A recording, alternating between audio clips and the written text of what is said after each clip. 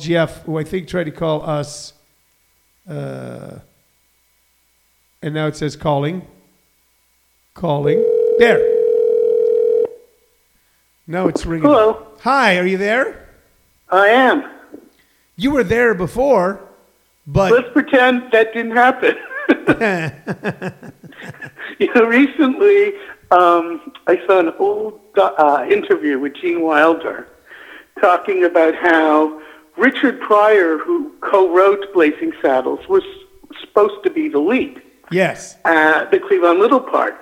And one day they had just started shooting, and Richard didn't show up, wasn't showing up. Then Gene got a call, and it's Pryor, and he says, Richard, where are you? He goes, I'm in Cleveland. And Gene Wilder goes, why? And Pryor goes, I don't know. Yeah. So in terms of that, what I just did isn't so bad. No, we, on the scale, if you're looking at sort of a curve, if you're it's not a Lafler curve, it's a Laffer curve. Your misbehavior was minimal, almost minuscule. That's what I like to think. Almost minuscule, which is, I don't know if there's a word for almost minuscule besides almost minuscule. Would you know that? It might not be. It might not be. I mean, actually, I think almost minuscule would actually fall within the category of minuscule. Yeah. I don't know. Or minuscule might be one of those words that is so precise you can't be almost. Like pregnant. Yeah. You can't. You're either minuscule or you're skule. You can't be almost pregnant. You can be headed towards pregnant. You could be working on it. You can see someone walking down the street and go, they're headed towards pregnant. So that's more of that sounds like a rural colloquialism, though, doesn't it? They're headed towards pregnant. It does. So much so that it might be. So here's the big question. Okay. You might want to introduce me just in case. Okay. Or did you before you called? We did mention, but we'll mention it again. Of course we mentioned. Ladies and gentlemen, boys and girls, moms and dads, we are speaking with none other than our good friend Jeff Abugov, who is calling in live from near the Pacific Ocean.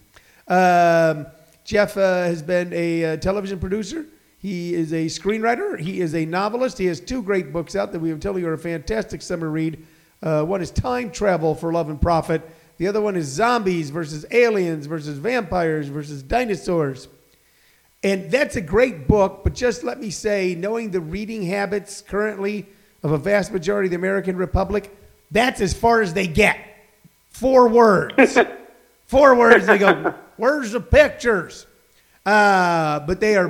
Actually, as I've, been delving into this world of books and readers, I found something, like, there are those who read passionately.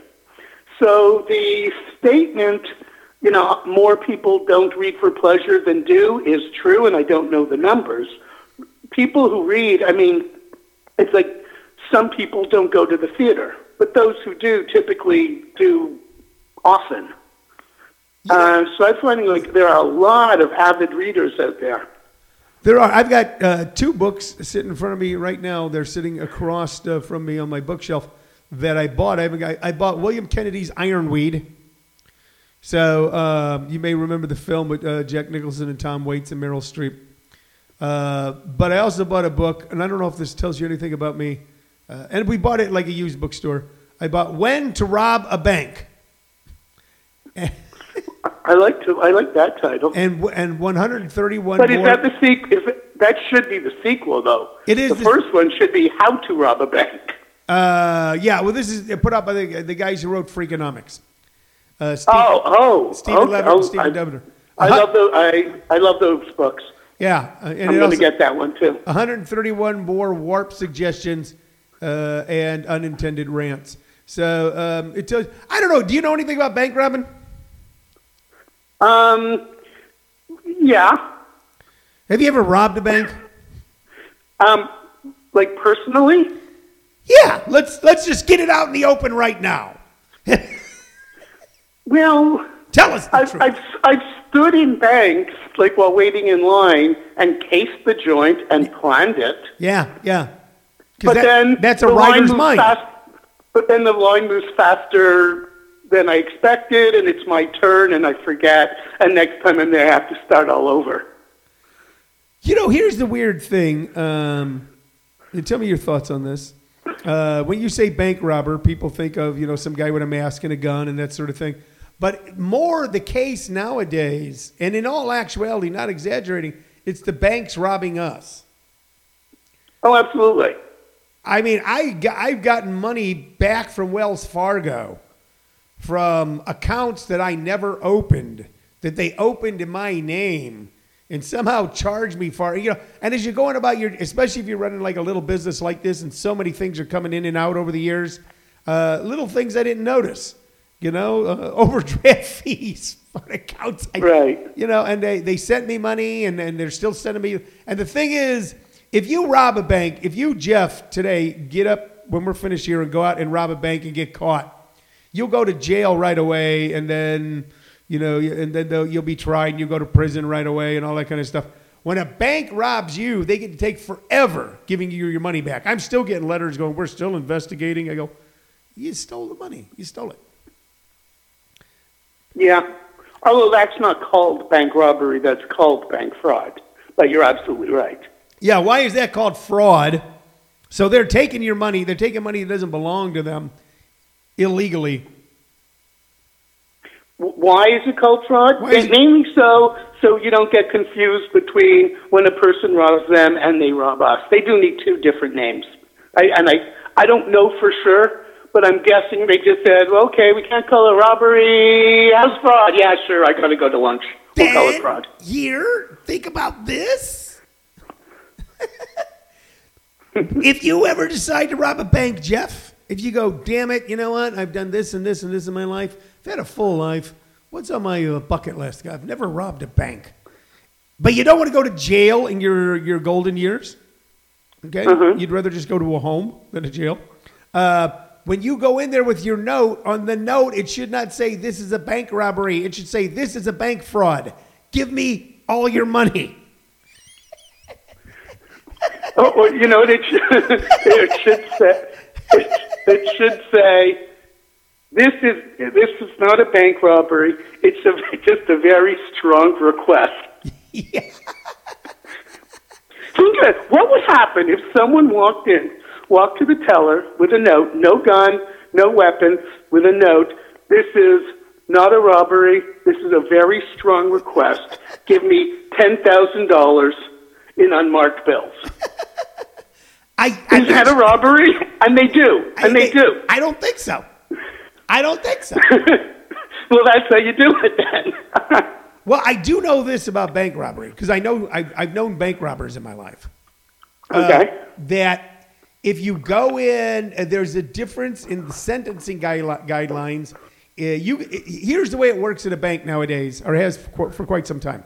Remember how you used to hear about shootouts in banks during a robbery? And then you stopped hearing about shootouts. So everybody got together who runs stuff and goes, people don't even want to come to the bank anymore, afraid of getting shot. So they got rid of the security guards in banks. And what they do now is if someone comes in and goes, this is a robbery, they just say, here's the money. And they wait until the robber leaves the bank to even notify the authorities. Because that way, very few people get killed and they can always print more money. They don't really give a shit. So If you go in with a note and say, this is a robbery, give me the money, they will give you the money. If you don't have a gun and you get caught, it's less prison time than if you do have it. And I knew bank robbers that knew that. And I know why. I don't know why here, but in Quebec or Canada, I'm not sure where I'm from, because I did documentaries on this years ago. If you do any kind of robbery with a gun, a knife, meaning banks, stores, mugging, and you have a gun, that is the charge is automatically attempted murder.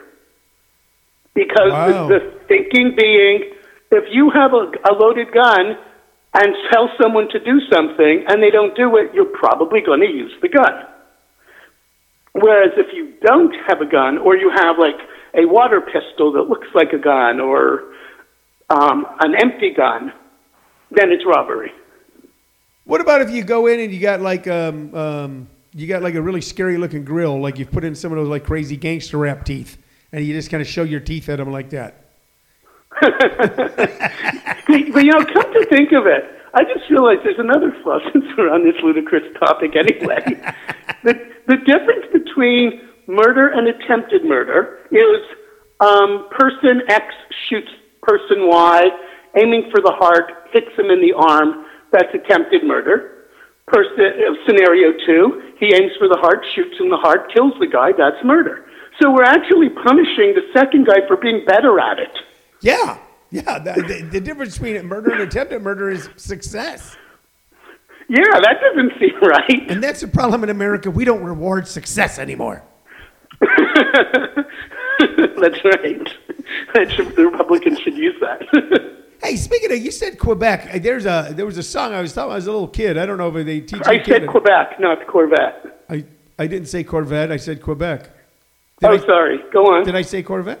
I don't think I said. I thought you did, but I said. Okay. Go on. There was an old like folk song they taught us when I was a little kid. Go, if you're ever in Quebec, storing timber on the deck, water's rising. Was that like a popular song in Quebec? Do you know?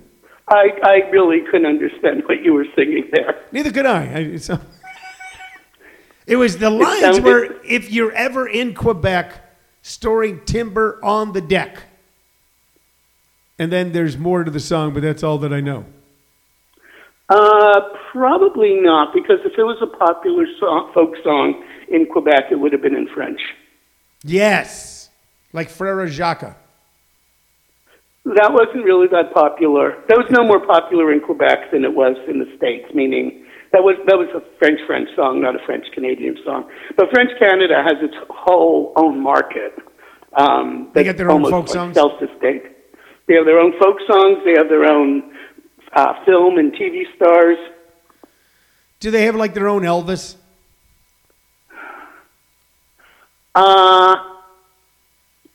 Do we? Well, no, yeah. Does Canada have its own Elvis? Does Canada have someone who is an Elvis in Canada, but as soon as you get to Detroit, people go, who? Probably not. I don't know. Actually. I've been here, a long, long time. There was one in France. Okay. Johnny Hallyday. He was called the French Elvis. Okay. I don't recall anyone being called the French-Canadian Elvis, but there wouldn't be. They kind of, we're generalizing now, but they kind of generally don't like making comparisons. Did they like to Elvis? Other places. What? Did they like Elvis? Probably some did and some didn't. Did you like Elvis? I was okay with Elvis. I wasn't to me, I was much more Beatles. Yeah. The Beatles, to me, were the icon more so than Elvis. Do you think there'd been a Beatles? But I'm aware that Elvis was what he was. Do you think there'd be a Beatles without Elvis? That doesn't matter to my point. I don't know. I was just moving off your point to another. There wouldn't have been Elvis without gospel. So we should discount gospel. We should discount Elvis because gospel was first. It doesn't really relate. Well, yeah, it was just a question. It wasn't I now feel this is good. I feel personally attacked. Here's the question. So here's a question to kind of pull all this together. This sort of stream of consciousness thing we were just doing, especially when we were talking about Robin Banks. Okay, do you let your mind, as a writer, as someone who's written 2 novels, written and had produced screenplays and written countless television shows, in your writing process, do you ever just let your mind start at point A and then let it run on its own, so to speak, in a stream of consciousness way, looking for ideas along the way? All the time. Okay, all right. So what used to be called, when we were children, I would be castigated for daydreaming. But right, and that's probably why you became a stand-up comedian. Because I got yelled at for daydreaming?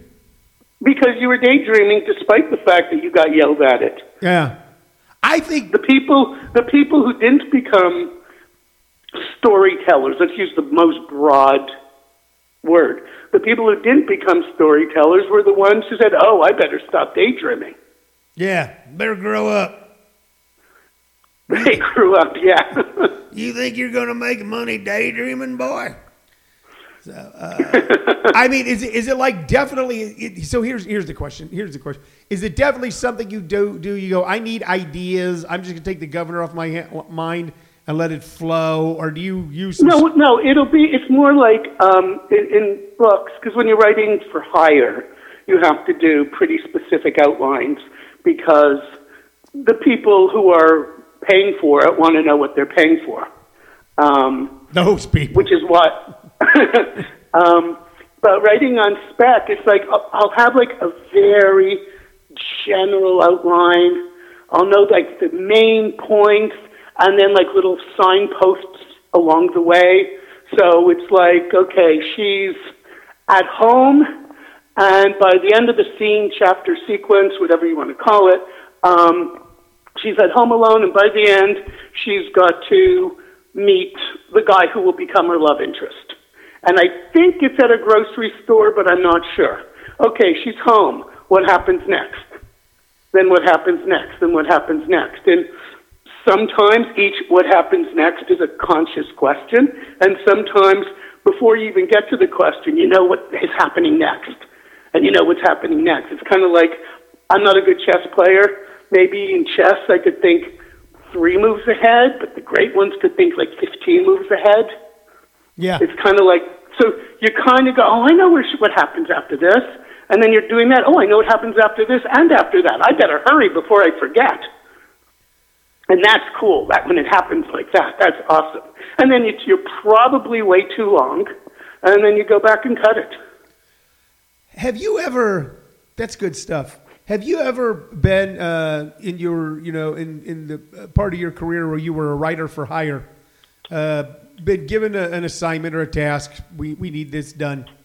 Went home or went to your office and done it, and then been just absolutely elated by what you've done, and then bring it to them and have them throw it back in your face, going, "This is garbage." I thought I knew where you were going. Yeah. So I had a different answer to what you said. No, but it has happened where they go, "Jeff, this is great, good job," and then proceed to change all of it. Have you ever? Which is really frustrating. All right. Have you ever hired someone who you had high hopes for? You go, because you've besides being a writer for hire, you've also been in a position where you go, I need writers for this project. Correct? Right. I've been a showrunner. Yeah. All right. So have you ever hired a writer and you had incredibly high hopes for them and you were excited, and then not too long in the process you go, wow, this was a mistake?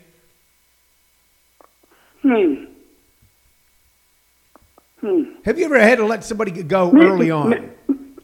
Maybe, but I don't really think of that. I don't really think of things in those terms.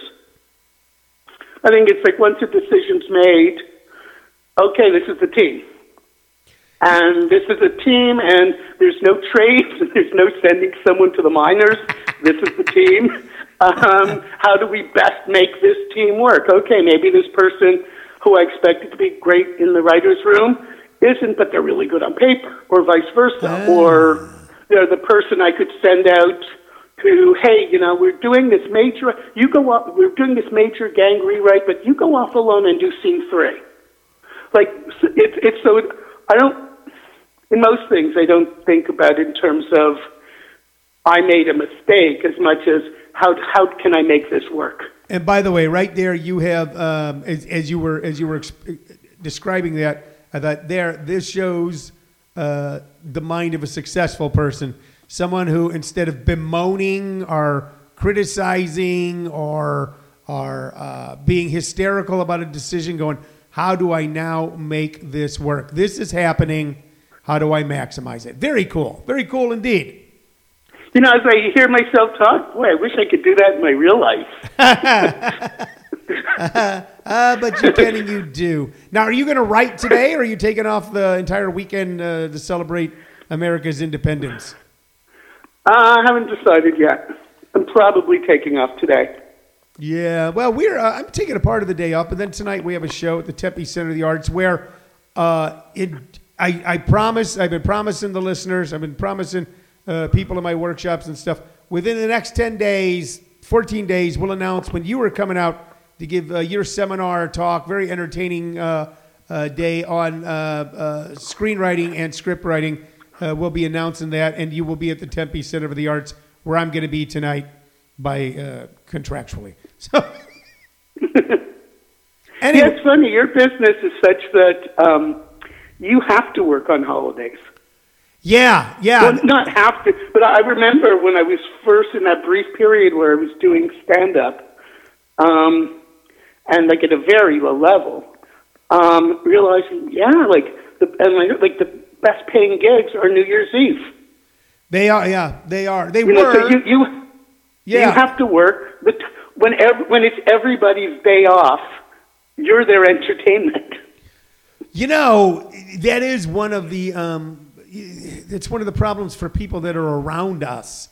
Those of us that work in live entertainment is they can enter into a relationship with us, or we have children, you know, and most comics I know are very good fathers because they have a childlike thing, so they can relate to the kids so much. But then all of a sudden, it's someone's birthday. You go, well, Daddy's going to be on a cruise ship. Daddy's going to be in Omaha. We'll celebrate your birthday when I get home. Our Christmas is January 12th, you know, and it can take its toll. Yeah, we work holidays, man.